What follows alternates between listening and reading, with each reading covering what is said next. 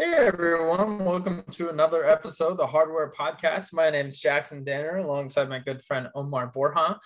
You may be wondering to yourself, what am I doing listening to Jackson and Omar? The college football award season is over with. Well, one, you're not wrong. Two, we do have some all-star games that we're going to be previewing here on the pod. A lot of these names will be familiar as they are guys that are up for awards or were up for awards with that time of the year. But it's not just the Senior Bowl and the East-West Shrine Bowl. There are lots of them. There's the Hula Bowl, the Tropical Bowl. I mean, we've got a lot that we're going to be covering over the next few weeks here on Hardware. So today are two that I mentioned, the Hula Bowl and the Tropical Bowl, that are taking place this Saturday on the 15th. So yeah, we're going to be previewing those. And hey, just because they're, maybe a tier 2 type of all-star game does not mean there's not tier 1 talent on these. Plenty of guys that you'll be hearing about on especially day 3 of the draft. Lots of coveted UDFAs that are going to be coming out of this, and including a Super Bowl winning head coach that's going to be a head coach of the Hula Bowl, or one of the teams in the Hula Bowl. So yeah, I'm excited. Yeah, I'm excited. I mean, if bowl season's the most wonderful time of the year, for me, All-Star game season is the second most wonderful time of the year because you know how much I like history. All-Star, it's good. I mean, it's good that All-Star games are coming back in full force. Like in the old days, because it seemed like there was a million All-Star games in the old days because before cable television, I mean, the most you had was like the regional game on ABC, and you saw a player once on TV per year, and that was it. And then these All-Star games nationally televised. I interacted with a pro football writer on Twitter, Dan Daly, who mentioned that the first time he saw Bob Hayes, Bullet Bob Hayes, a Hall of Fame Cowboy and 49er, was in the North-South Shrine game on Christmas Day, which was nationally televised on Christmas. So yeah, it's I'm excited for these All-Star games. It's a second most wonderful time of the year, and yeah. Second most wonderful time of the year, and works out really well for you, Omar, that Valentine's Day is smack right in between two. So the momentum can kind of hopefully carry you into that, carry you out. Well, let's talk about some football. yeah. Hey, we got the HBCU Legacy Bowl a little bit after Valentine's Day, right? So you'll be all right. Don't worry. Oh, absolutely. Yeah, man. Okay, well, we'll go ahead and start off with the Hula Bowl. I'm going to go over this coaching staff a little bit because there are going to be some familiar names if you've been, paying attention to the NFL at all within the last, decade. Brian Billick, the head coach of the Kai team, love paying homage to the kind of Hawaii team names from when this used to be in Hawaii. It's taking place in Orlando now, by the way. Brian Billick was the Ravens head coach from 1999 to 2007, won Super Bowl 35 with them. And as if that wasn't good enough, the defensive coordinator is Wade Phillips. You might remember him as the head coach of the Denver Broncos, Buffalo Bills, Dallas Cowboys. He was let go of the Rams pretty recently, only to be replaced by some guy named Brandon Staley. I think he's done okay at the Chargers this year as the head coach. Since he got the job over there on not the other side of LA, right? But within LA. And then Kevin Sumlin, the former Houston, Texas A&M, and Arizona head coach, is going to be the wide receivers coach for the Kai team. And then we've got on the other side of the ball, other side of the field, we've got Mike Smith, former head coach for the Falcons, 2008 NFL head coach of the year, and Tony Wise. Glad it's not in Hawaii, man, because Tony Wise would have trouble paying for the luggage to haul his Super Bowl and national championship rings all the way over there. So those things must be heavy, right? So, so he's going to be the offensive line coach. So yeah, lots of really good NFL, not talent, but NFL coaching talent that's going to be coaching up these young guys. And hey, hopefully Brian Billick, Wade Phillips, one of these guys can kind of whisper in the ear of maybe one of those current GMs to take a chance on these guys.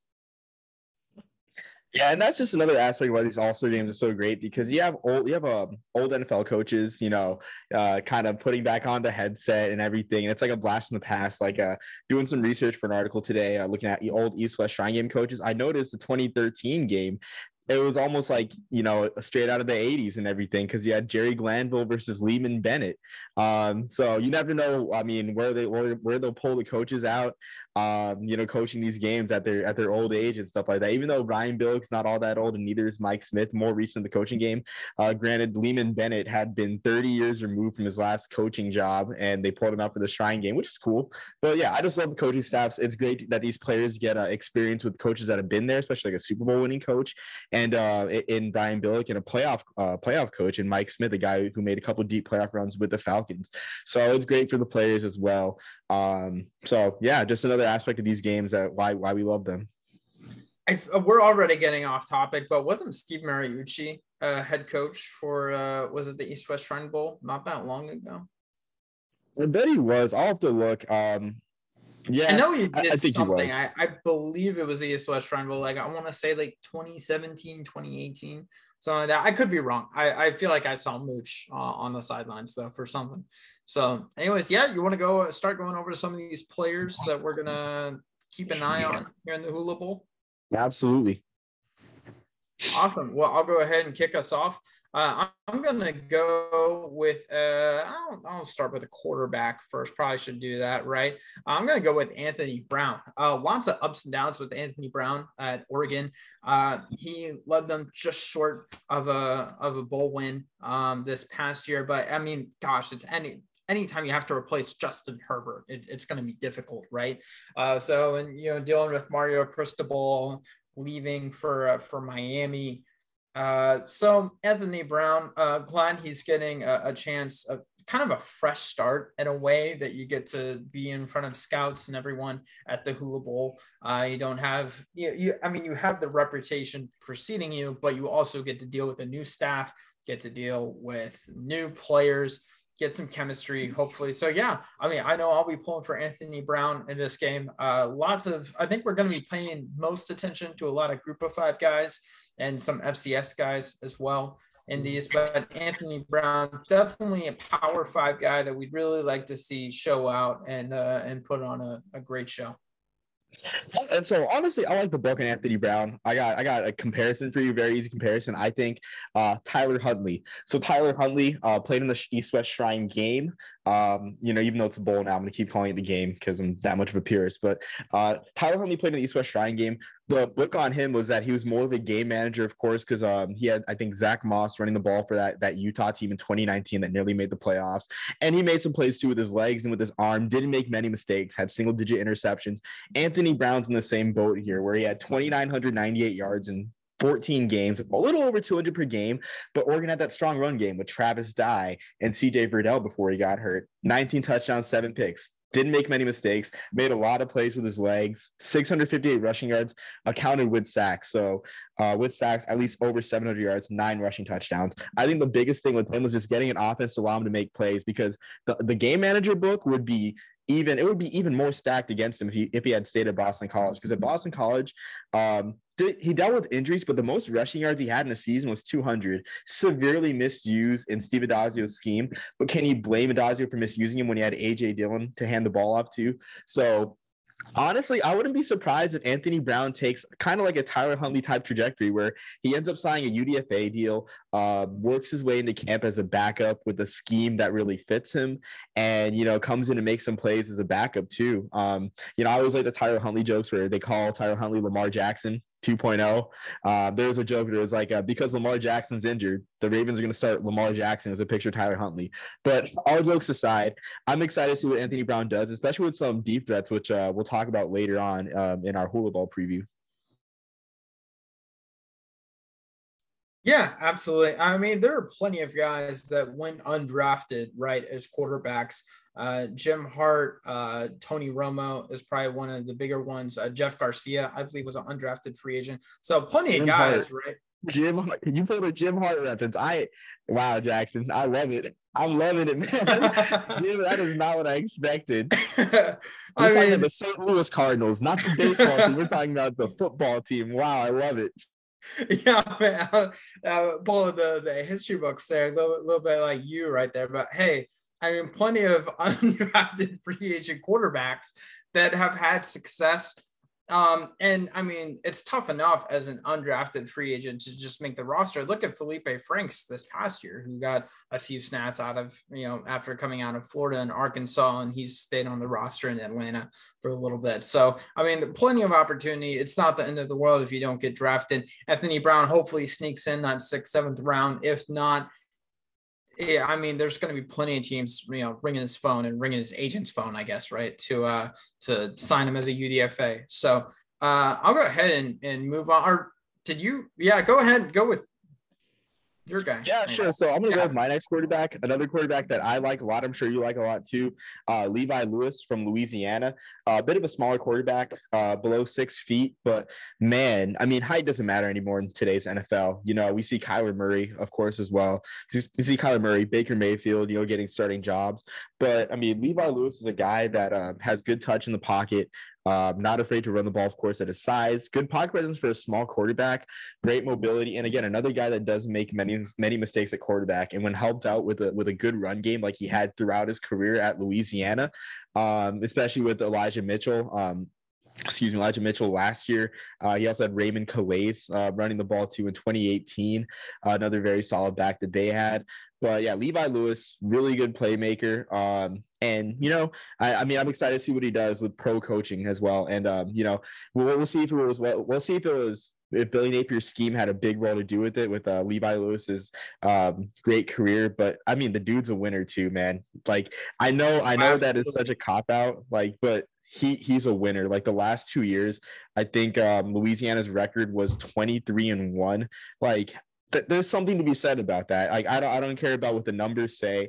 I want Levi Lewis to get his chance, and like his stats, for example, like when we say the guy doesn't make mistakes, these were his touchdown interception ratios. He has a career 74-18 touchdown to interception ratio, 26 touchdowns, 4 picks in 2019, 19 touchdowns, 7 picks in 2020, 20 touchdowns and 4 picks, and then on the ground as well, 343 rushing yards with sacks accounted for, 5 touchdowns. Just another Anthony Brown type quarterback, but would love to see what he does in a pro scheme. Yeah, absolutely. I mean, if he had another year of eligibility, he'd probably be transferring to Florida, right? Along with everyone else in Louisiana, it seems like. But yeah, Levi has had historic years in Louisiana's history. So it's going to be awesome to see what he can do in the Hula Bowl and showcase, hey, not under Billy Napier, a guy who's clearly a very good head coach. Looking forward to seeing, hey, what he can do in front of scouts and under. Do you know what team he's going to be on within the Hula Bowl? Is he going to be under Billick or Smith? Let me check really quick because the Hula Bowl was slow to upload the rosters. I know we had to do our research on Twitter, which is kind of annoying, but I'm checking that right now as we speak, whether you'll be on Ina or Kai. About events, let's see. There are a lot of tabs on top of this channel, or on top of this website. Let's see, athletes. Navigate. There we go. Okay, there we go. They uploaded the roster. So Levi will be on. You Control F this. Levi Lewis will be on team Kai, team Billick/Kai. So, and he'll be throwing to some of the targets. Yeah, he's got some good targets to throw to. Looking at it, a couple guys that I'm talking about. Someone working with his receivers. So yeah, that would be awesome. That'll be awesome. Yeah. So yeah, definitely a chance for Levi to show out in his last time putting on a Louisiana helmet. I'll go ahead and move on to my next guy, Raheem Blackshear, running back for Virginia Tech. He's a Rutgers transfer, a high school teammate of Kyle Pitts, by the way. In 2021 at Virginia Tech, 133 attempts, 760 yards, and 6 touchdowns.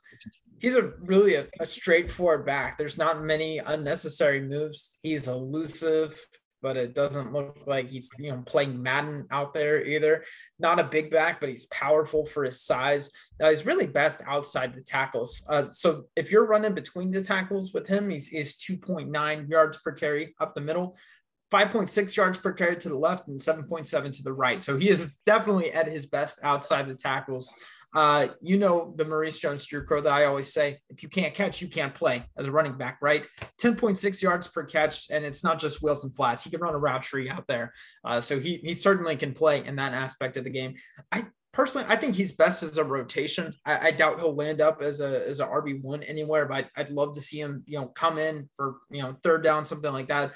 spice it up. And hey, maybe even a little bit of slot, right? We're seeing guys, I know, yes, it was Urban Meyer, but Travis Etienne worked a lot as a just a slot receiver in the Jaguars training camp, right? He worked out mostly with and Saquon Barkley runs out of the slot all the time. Obviously, Christian McCaffrey. So we're seeing a lot of guys not named Derrick Henry doing this. It'll be awesome to see what he can do catching the ball at the backfield. That's what I'm most looking forward to. That and outside the tackles will be awesome to see. Absolutely. And the running back crop for the Hula Bowl is just absolutely exciting. I got more than a few guys at running back listed on my players to watch. But yeah, it's great to see a guy who shared carries in the backfield, especially like last year with I don't know, was he at Virginia Tech last year with Khalil Herbert in the backfield? Yeah, he might have been, actually. Yeah, I'm not sure off the top was. of my head, but I think he might have been. So yeah, I mean, guys sharing carries and getting his time to shine. So it's good to see in these games too. And we also got some real workhorse backs in the group of 5 as well in this game that we'll talk about in a sec. But one more quarterback that we have. So the other quarterbacks playing this game.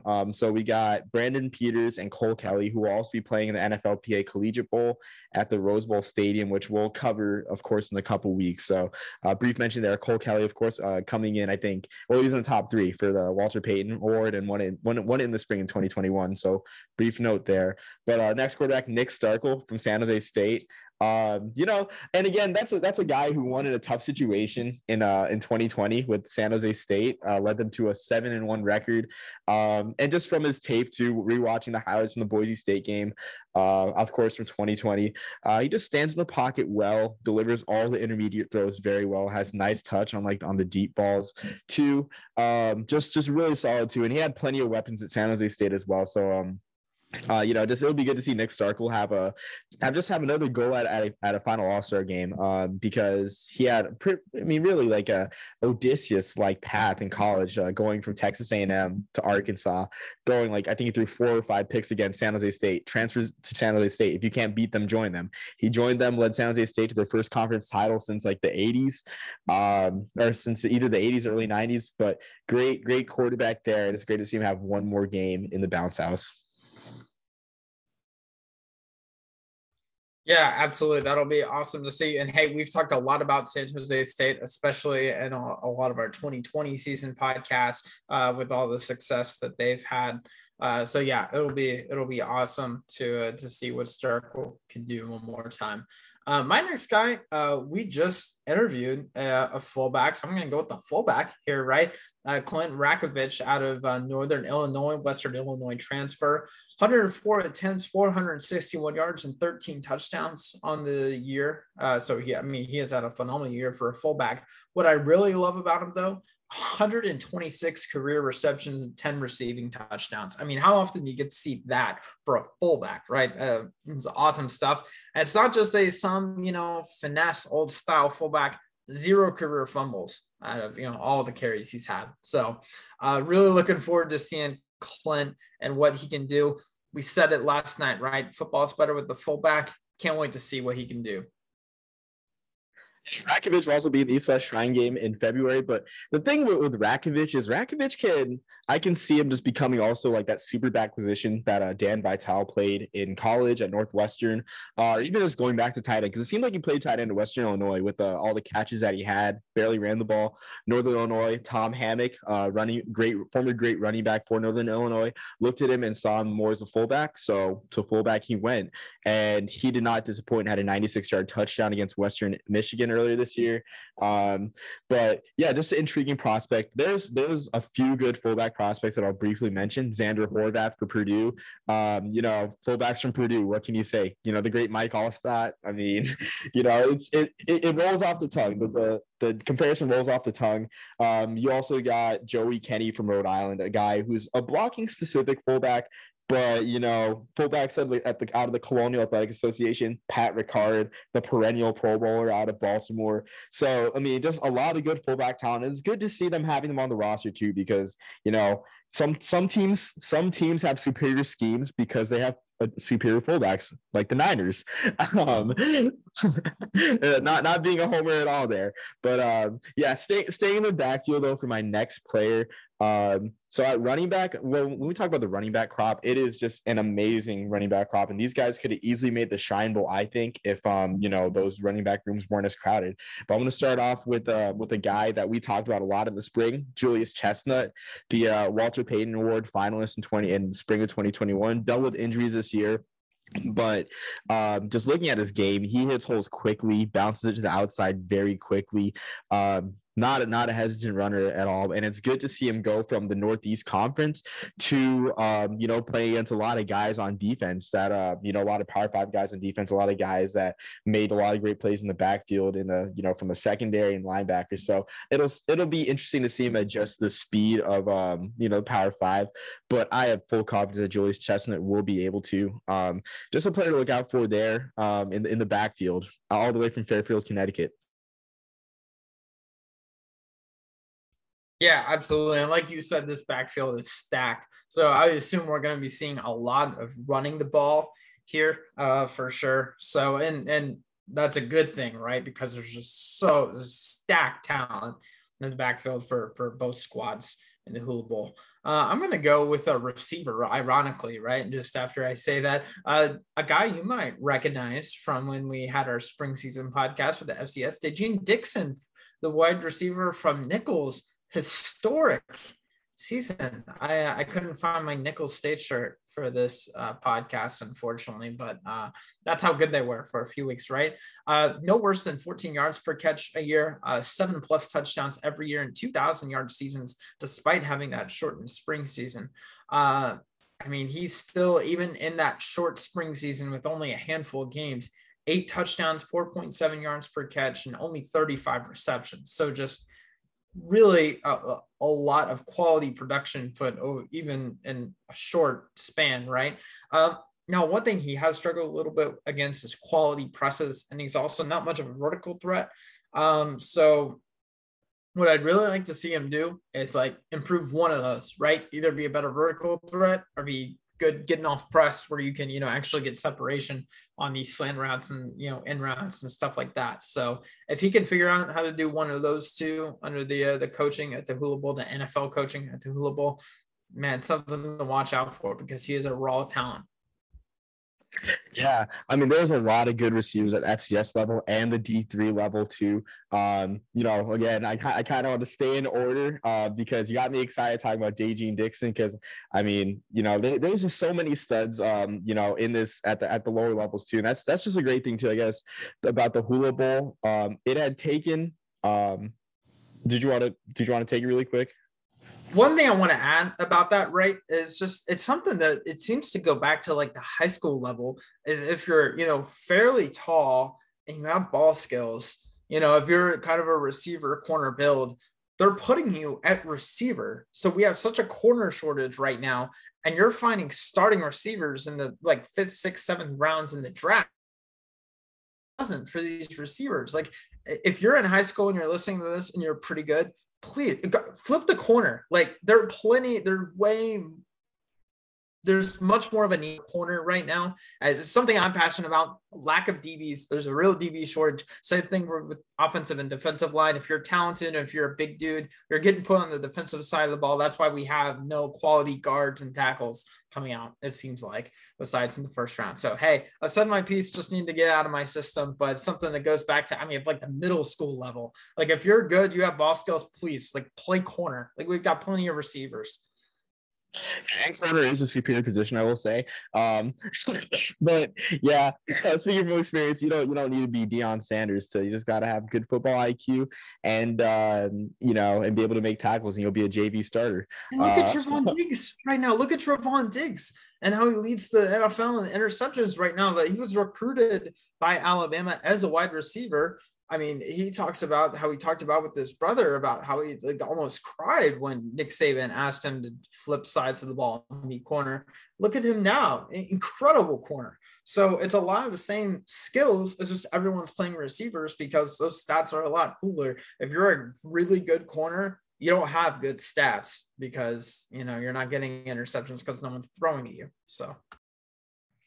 Yeah, no, deep backs are absolutely cool. Main takeaway from that. So I'm gonna speed up my backfield analysis a little bit here because I could go on for days. So we got Bryant Koback from Toledo also in the bowl game. He had in a Hula Bowl. He had 1,400 yards for the Rockets this year. He's got really good vision. Just another back to watch out for, along with Charles Williams of UNLV, who had he had two 1,200-yard seasons and wasn't on the best teams for the Rebels too, but he did what he could.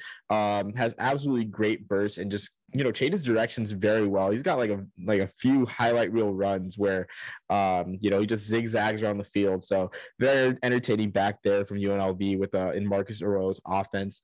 And then the last back that I'll talk about here. Sorry, I lost my place a little bit. Oh yeah. So of course, everyone remembers Jarrett Patterson last year, but in 2019, they had two 1,000-yard rushers. The second 1,000-yard rusher was Kevin Marks Jr., who was a bigger back, a more prototypical type pro back at 6 feet, 205 pounds, but he's hard to bring down. Guys just kind of like bounce off him, like looking at his highlight film. And it's kind of a shame that he was overshadowed by Jarrett Patterson with all of his greatness too, because any other game, any other school, like he'd be, top dog. But yeah, no, Kevin Marks too. I mean, one of my favorite things too is when the Camellia Bowl returned to Christmas on 2020, just Kevin Marks having a gritty 30 carry performance on Christmas Day against a Marshall defense that hardly got any points scored on them throughout the year in Conference USA. So Kevin Marks is just a guy that's just durable and will carry the ball 30 times if needed. So that's my end wrap up of the running back room in the Hula. Yeah, Jared Patterson, as you mentioned, doing great stuff for the football team right now, and that's gonna be awesome to see. Who doesn't love Christmas Day football, right? Anytime we get the chance to talk about Christmas Day football, we'll mention it. So thanks for the excuse to talk about how great that is, right? I'll go ahead and move on to my next guy. I'm going to flip to the defensive side of the ball. CJ Brewer, defensive tackle for Coastal Carolina, 47 tackles, 9.5 TFLs, a lone interception, and 6 quarterback hurries on the year. Really needs some coaching. He does have a lot of raw talent and seems almost a little bit underdeveloped. The good news is he is a special teams regular for Coastal Carolina, which is something I'm sure he'll be doing in the league. So he should have, no problem transitioning to that and hopefully gets the development he needs in the meantime. He's put on that much production and just doesn't seem to really like great hand strength, but not great hand placement, quick feet, but not great footwork, like just a lot of stuff like that, hey, with coaching, a little bit of cleaning up, man, he could do really good stuff if he's already having this level of production without that, right? So looking forward to seeing what he can do with, like we've said multiple times, some NFL coaching out in the Hula Bowl in Orlando. And yeah, hopefully seeing the next step in the league. Yeah, and I mean, Coastal Carolina is sending 3 guys, I think, to the Hula Bowl, and Teddy Gallagher, the great linebacker known for his mullet, which is known as the chandelier. I think I heard Ryan McGee call it that, and wow, that is in the Hall of Fame of nicknames right there. But yeah, CJ Brewer as well. Just kind of like a smaller guy as well. But like you said, like raw talent. I mean, and size isn't a huge thing apparently too. If you have the strength and tangibles, you can become a guy like Aaron Donald. And Aaron Donald, of course, like all the advanced metrics say is probably top 5 great defensive player of all time. So, technique and size, and like you said, coaching should help him get there, especially NFL coaching there too. I'm not sure the line coaches are, but I'm sure they're guys with wealth of experience. So Jackson's outpacing me a bit here. I mean, I loved so many guys in the Hula Bowl too. I mean, I really thought they did a great job with the roster, given how confusing the situation is with both the COVID year and guys, I guess, like opting out of all-star games in general. It's just a really confusing situation, but there's a great receiver group, and I kind of like speed run through this. We got a couple deep threats. I don't know what teams it are in the Hula Bowl, but you got Bryce Singleton for FIU, a guy who averaged 18 yards per catch, and that FIU team had a really great passing game after really a horrid year in 2020 passing the ball. leaning on Devontae Price a lot. But this year they had Tyrese Chambers, who we talked about a little bit in the Blitnikoff race. And then they also had Bryce Singleton, a guy who, had some really great performances, like 6 catches, 199 yards against Old Dominion. Another great deep threat is Isaiah Weston. And when you think about, the football that's played in the Missouri Valley Conference, you think about Pierre Strong in South Dakota State. You think about North Dakota State and, their million fullbacks, and especially Hunter Lipke going off in the title game. But Isaiah Weston brings us change of pace there. Like the last 2 years, he's averaged over 20 yards per catch, including this year where he had 43 catches. Or I think it was either this year or 2018 where he had I think it was this year. We had 43 catches for 10,000 or not 10,000, 1,055 yards. Like just an absolute deep threat with great speed.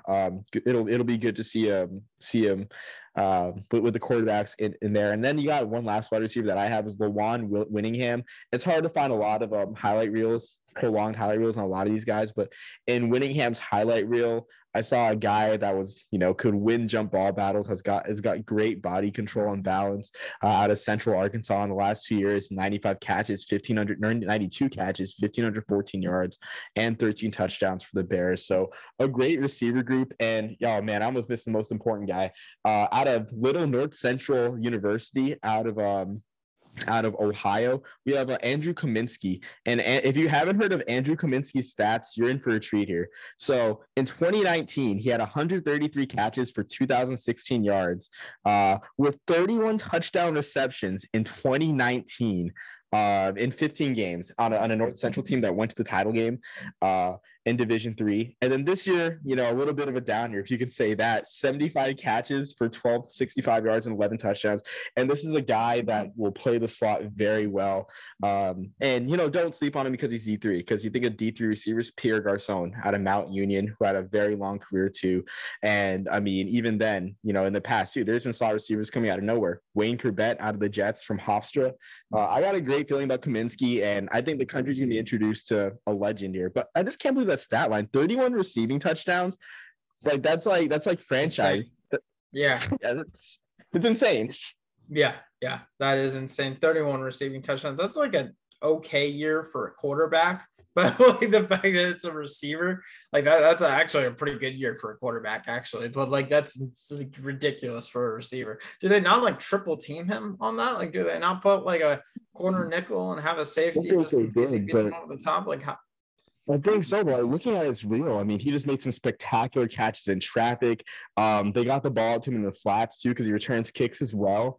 He's got talk about comfortable in space. That's one thing I've read before, that like GMs place a high value on receivers who have played punt returner before and kick returner because they're comfortable in space. They know how to navigate just physical space because it's a physical game and you need to know how to navigate that. So just something to think about. I'll quickly go over my two last guys for the Hula Bowl. Antonio Valentino, I do a disservice to all you guys if I didn't mention him. The Florida nose tackle is a Penn State transfer. Instinctive run stopper was the term used by the Hula Bowl in the announcement tweet for him accepting his invite. I mean, I've watched every snap of him at Florida. The main thing is he has to improve on his gap, as staying on his assignment. Gave up a touchdown versus Florida State. But man, he has a solidly high ceiling with some good coaching. I mean, he can be great. So I'm really excited to see. Hopefully sparks an interest in the NFL, right? And someone will pick him up as a UDFA or slip into the 7th round. But looking forward to seeing Valentino. Also want to mention the kicker for Wake Forest, Nick Skyba. What if I told you that Mike Smith just needs to get to the opponent's 32-yard line and he's guaranteed points? Well, that's because Nick Skyba has been perfect from 30 to 49 yards on the year. So he's 11 for 11, which any time you get above 40 and still doing that, I mean, he's 7 for 7 from 40 to 49 yards on the year, which is just really good. So looking forward to seeing what Nick can do and hopefully go perfect in the Hula Bowl, get some extra points. Yeah, absolutely. And a fun fact there, I'm currently in S Bullock with with Nick Skiba's holder in high school, Chase Hill. So shout out Chase. You know, yeah, no, I mean, most of his success in high school is due to you. So, I mean, pat yourself on the Completely back. unplanned, by the way. Had no No, idea not about planned. that. So Not that's planned awesome. at all. We've talked about it a little, you know, but yeah, no, shout out Chase Hill. So I'm gonna speed up my defensive guys.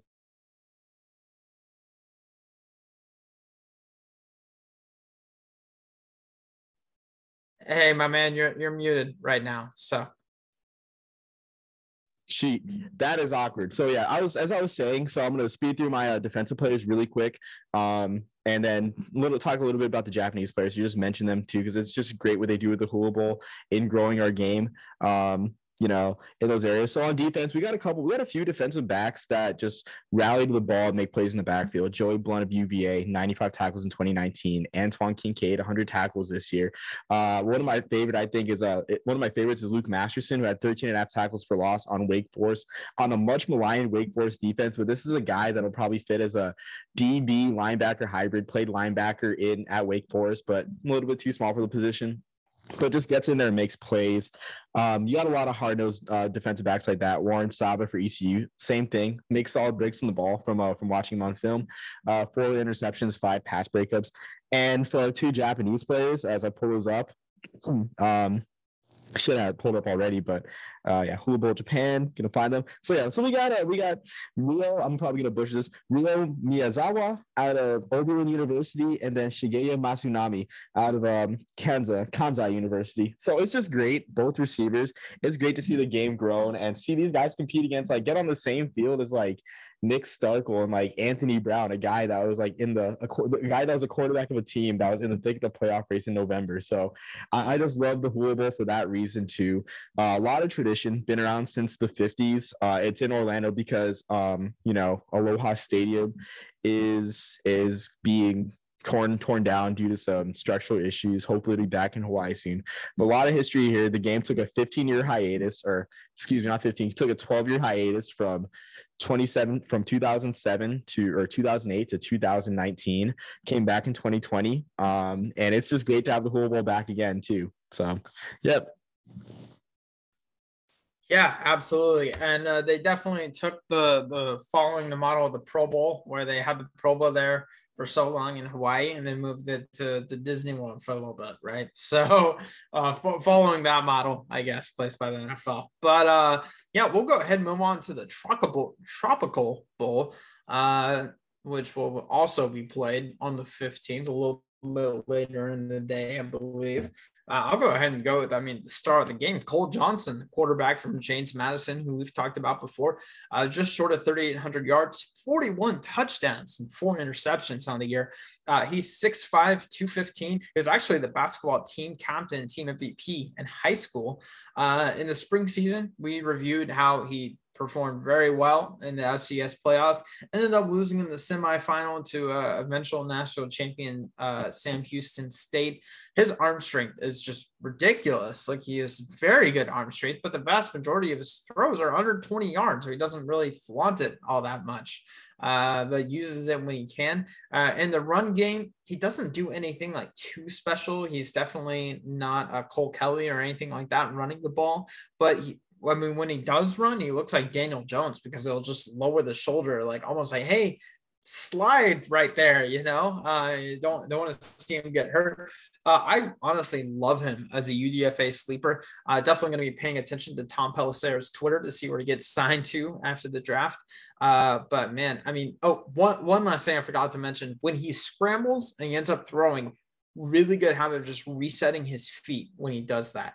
Doesn't try and throw on the run, but scramble, get open, set his feet, and throw. It's so accurate. It's awesome. So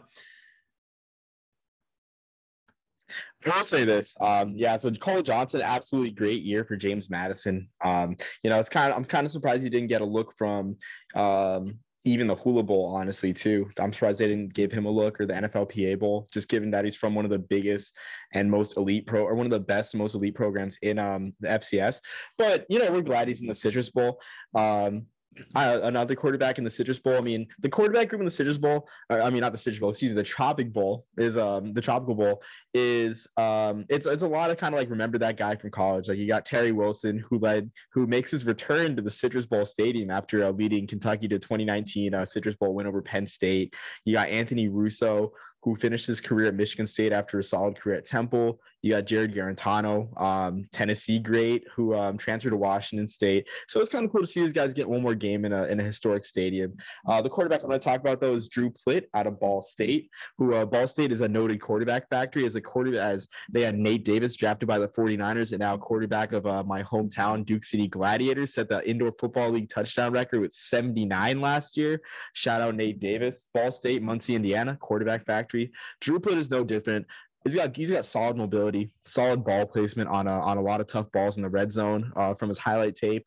Also punts the ball well. Had 4 punts for 143 yards in 2020, including a couple punts in back-to-back weeks down inside the 5-yard line in the MAC title game and in the Arizona Bowl against San Jose State. So, don't be surprised if you see in his career, he's got 7 punts. So it's not a rare sequence to see him punting the ball, but you might see Drew Plitt in a late December game, playing the Big Ben role. If Mason Rudolph gets hurt, you might see Drew Plitt go back for a quick kick. But Drew Plitt, just a good quarterback, had a great career at Ball State, won some games there for that program, a program that hadn't been to a bowl from 2014, to 2019. So Drew Plitt, another quarterback to watch in the Tropical Bowl. If we get a quick kick in the Tropical Bowl, I think both of us might just like melt. That would be awesome. Let's see, right? In an all-star game, what a place to do it. That would be, it's in Orlando, right? That'd be magical, right? Better than anything Disney can do. So I'll go ahead and go with my next guy on the defensive side of the ball. Tony Fair, the nose tackle from Auburn. He's a space eater at 6'1", 330. He is experienced and mature, 25 years old. He's a UAB transfer. He's a dad. Just a really mature, awesome guy. At UAB, 57 tackles, 8 TFLs, and 2 sacks in just 18 games. Hasn't had near that kind of production at Auburn, but neither did Jordan Davis, right? On the stat sheet, at least, didn't have that kind of production.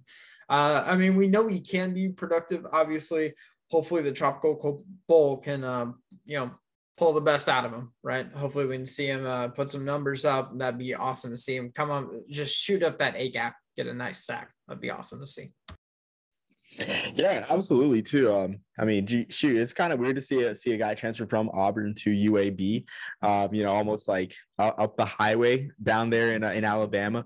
But just a solid career for the Blazers too, and a big part of their continuing rise, which ended in a great win this year against BYU.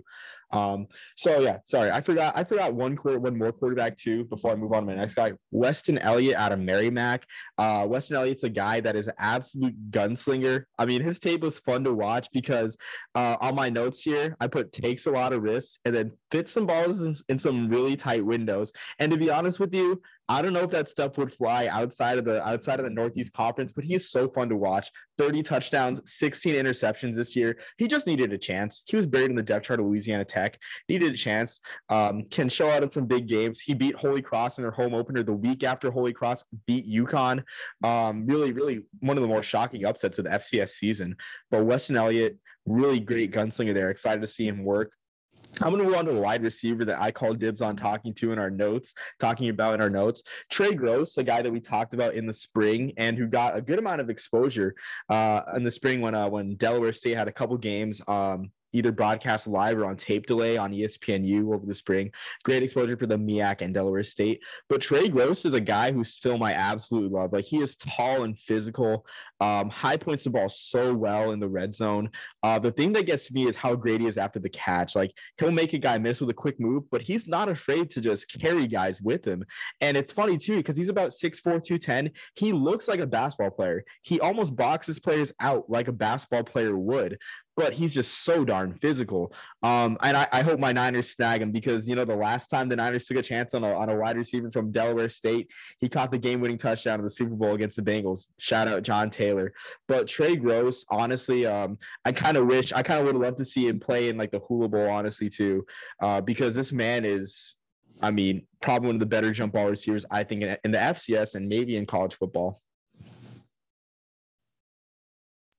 Yeah, absolutely. He definitely is. I mean, like you said, I mean, he's on a platform, right? There will certainly be NFL scouts in the building. Certainly be a chance to perform in front of decision makers and all that. So yeah, so hopefully he really balls out because this is going to be his big opportunity and he gets a really good shot.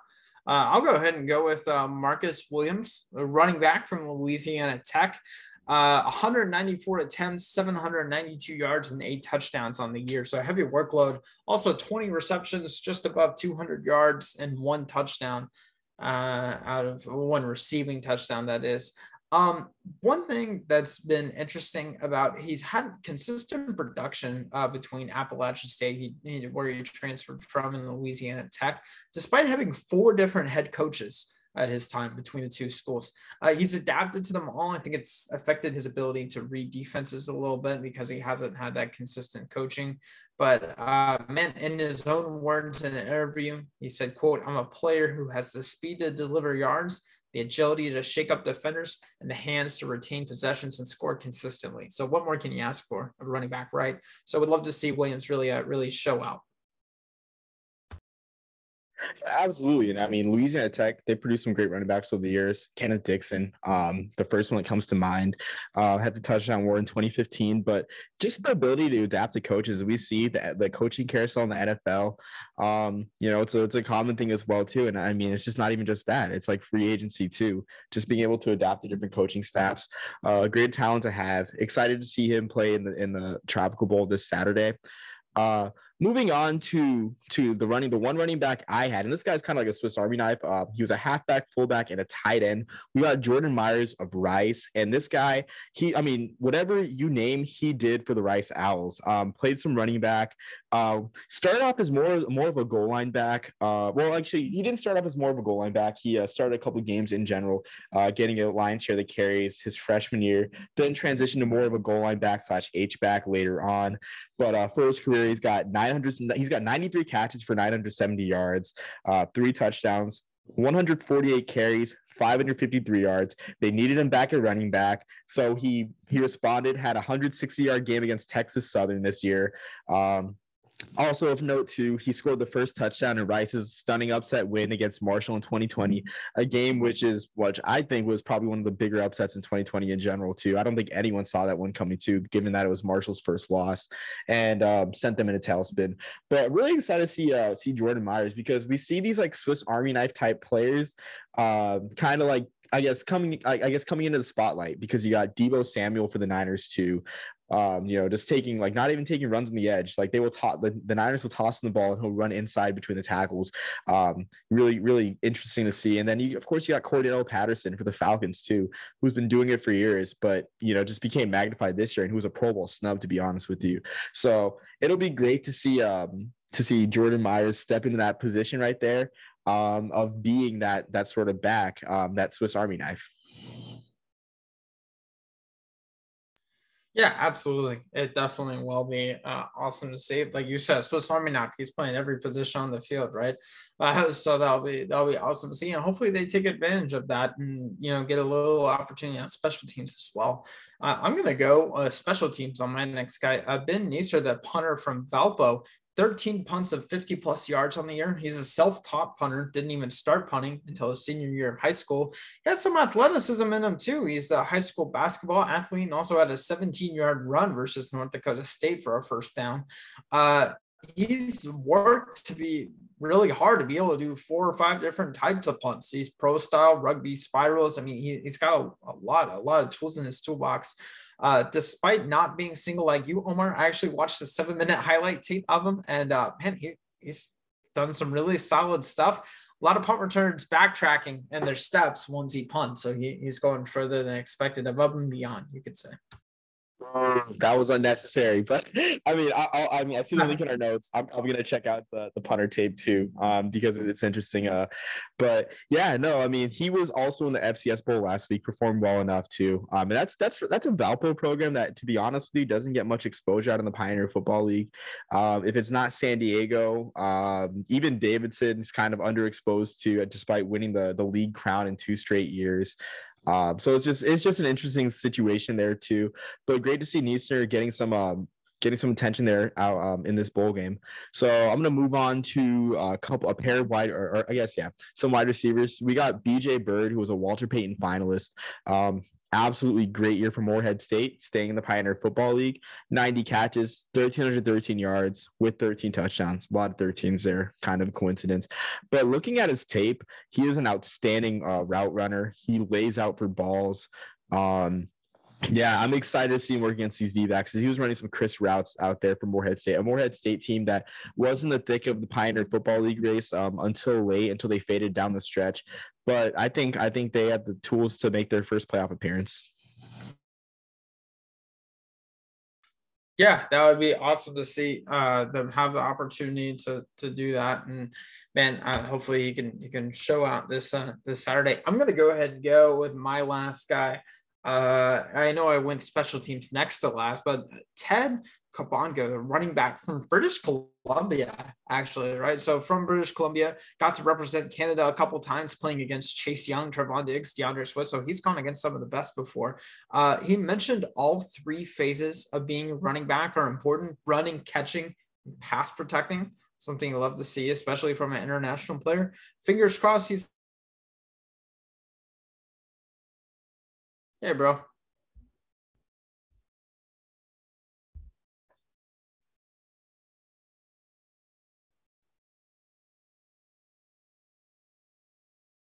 Fingers crossed he's invited to the NFL Combine and he can make a tremendous impression. If not, the Tropical Bowl is certainly where he can make one. Hey, you're muted, man. Yeah, absolutely. I mean, I'm impressed with how you picked up from where you started. After we had some technical difficulties, we'll see. Hopefully, nothing's lost there. If the whole thing is lost, then if the whole recording is lost, then I don't know what I'll do. But anyway, yeah, no, I mean, there's a great pipeline between Canadian players to I guess to the NFL. I mean, the East West Shrine Game since 1985 has had a Canadian player play. It's cool that the Tropical Bowl is carrying on that tradition of Canadian players playing against American players. Like we said, just growing the game, even though the game's pretty much as grown as it's supposed to be in Canada. It'll be interesting to see how Kabongo does against D1 or Division I guys. So I'm going to move on and talk about a few guys on defense, just going to group them together really quick. So from San Diego, again, staying in the Pioneer Football League, we got Michael Hawkins. Makes a lot of plays in the backfield, not afraid to get his nose in there and make some good hits. Solid return man as well. Had some very good returns on his highlight reel. A couple of guys, too, that were impressive on the stat sheet. We had Anthony Tedesco from Delaware Valley, 2021 MAC, as in Mid-Atlantic Conference Defensive Player of the Year with 83 tackles, 8 TFLs, 3 forced fumbles. He has 28 career tackles for loss, a little bit small at 6'1", 225, but we'll see how he does, honestly. We also have Chris Rice, defensive end / linebacker from Castleton, and I'm excited to see what he does. He had 2018, he had 22 and a half tackles for loss. 2019, he had 18 tackles for loss. 2021, he had 23 tackles for loss. Really dominant edge rusher. Looking at his film too, he's at 6'3", 245 pounds. So it kind of fits like that, that sort of edge rusher outside linebacker type. Should be running out of a 2-point if he gets a look from the pros, but out of Little Castleton in Vermont. I'm excited to see what Chris Rice does in this All-Star game. Hopefully he gets a UDFA look. Yeah, hopefully. And I mean, I don't know if a lot of people know how UDFA works, right? But like, it's not like the MLB where like there's like 35 rounds, right? So NFL draft used to be longer, but then they cut it to just 7. Like Izzy says, just 7. Like it's not long enough, right? But actually, most of your rookie class is UDFA's, and a lot of UDFA's will have, like almost 32 offers from a lot of different places. So yeah, that's how it works, and I mean, you can choose which place is best for you. I know Tony Romo got an offer for a UDFA offer from Denver for a lot more money. Took the choice to go to Dallas because it just made more sense for him, more of an opportunity. So that's the great thing about being the UDFA and kind of pick where you get to go. Obviously, you're not as coveted after if you're not drafted, but a lot of these guys that end up being UDFAs, I mean, some of them are as high as like 4th-round grades on some big boards, right? So that's really the benefit of there. But yeah, I mean, that wraps it up for me. Omar, you want to tell where everyone can watch these games on Saturday? Yeah, but before that, I wanted to say the best for last. We got 2 Ivy League players playing this game. Oh, yeah. We have Melvin Rouse, wide receiver and defensive back too. He played corner as a junior. Electric return man, had a 100-yard kickoff return on the first play of the season against Holy Cross for Yale in 2019.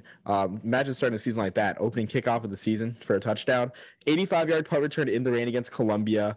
Really good slot receiver too. Just catches the ball in the flats very well, moves very well. 5'9", 178. I think he can get a look as a return man, honestly, in the future in the NFL. There's also a tight end too, JJ Howland, also the Yale Bulldogs. He had 18 catches for 326 yards in 2019, and in 2021, he had. Should have these stats pulled up. When will I ever learn? But in 2021, he had pretty solid year as well. 16 catches for 238 yards and a touchdown in the game against Harvard. We know the Ivy League produces tight ends left and right. I mean, tight ends and fullbacks. You got James Devlin, who was a mainstay on the Patriots for years, out of Brown. You have Kyle Juszczyk out of Harvard for the Niners, paving holes and doing everything for the Niners. Honestly, you got Anthony Ferkser and Cameron Brate, 2 more tight ends out of Harvard. Brate honestly would be starting for a lot of teams in this league and would be starting for the Buccaneers if Rob Gronkowski weren't there. Anthony Ferkser, really solid tight end in the Titans scheme. And even Jesper Horsted catching a couple touchdowns this year for the Bears out of Princeton. So, JJ Howland, he could find a place on a roster too. Good deep threat tight end too. He's got a great yards per catch for a tight end. So had to save the best for last with our 2 Ivy League players out of Yale, hoping to make a Bulldog, bow wow, Eli Yale out of the Citrus Bowl for the Tropical Bowl. So, but yeah, like you said, that game will be at noon Eastern on the Tropical Bowl's website. So very convenient and easier to access, frankly, than CBS Sports Network for the Hula Bowl at 4 p.m. Yeah. It definitely will be. So definitely something to watch. And I mean, that was the whole thing with the Arizona Bowl. It's going to be on Barstool's website and live streamed on Barstool's YouTube channel. There was a USA Today article that was about how inaccessible it was and how no one could watch it, but it was actually more expensive to pay for the article than it was to watch the Arizona Bowl. So that's one of the great things about it being live streamed online. Yeah, I mean, not much national exposure, but the people that matter are going to be watching it. So yeah, man, that wraps up for me. Anything else for you, man? No, but be on the lookout for us doing these previews each week, or the week of these games. The schedule goes, we have the NFLPA Bowl on the 29th. And then the week of the first week of February, you got the Shrine Bowl. And then you have the Senior Bowl 2 days later. And then to wrap a bow on things, we have the HBCU Legacy Bowl, which we'll hope to collab with our friend of the channel, Dwayne from the Yard HBCU Sports. So just a lot of exciting things coming up for these All-Star games too. And just to wrap a bow on just a great comeback year for college football with the fans back in the stands and everything. So yeah. Yeah, definitely plenty of all-star games, and hopefully we can get a couple more interviews lined up as well. Yeah, until then, we will talk to you about the NFLPA Bowl. Yep. And until next time, peace, love, soul, and Mele Kaliki Hula Bowl.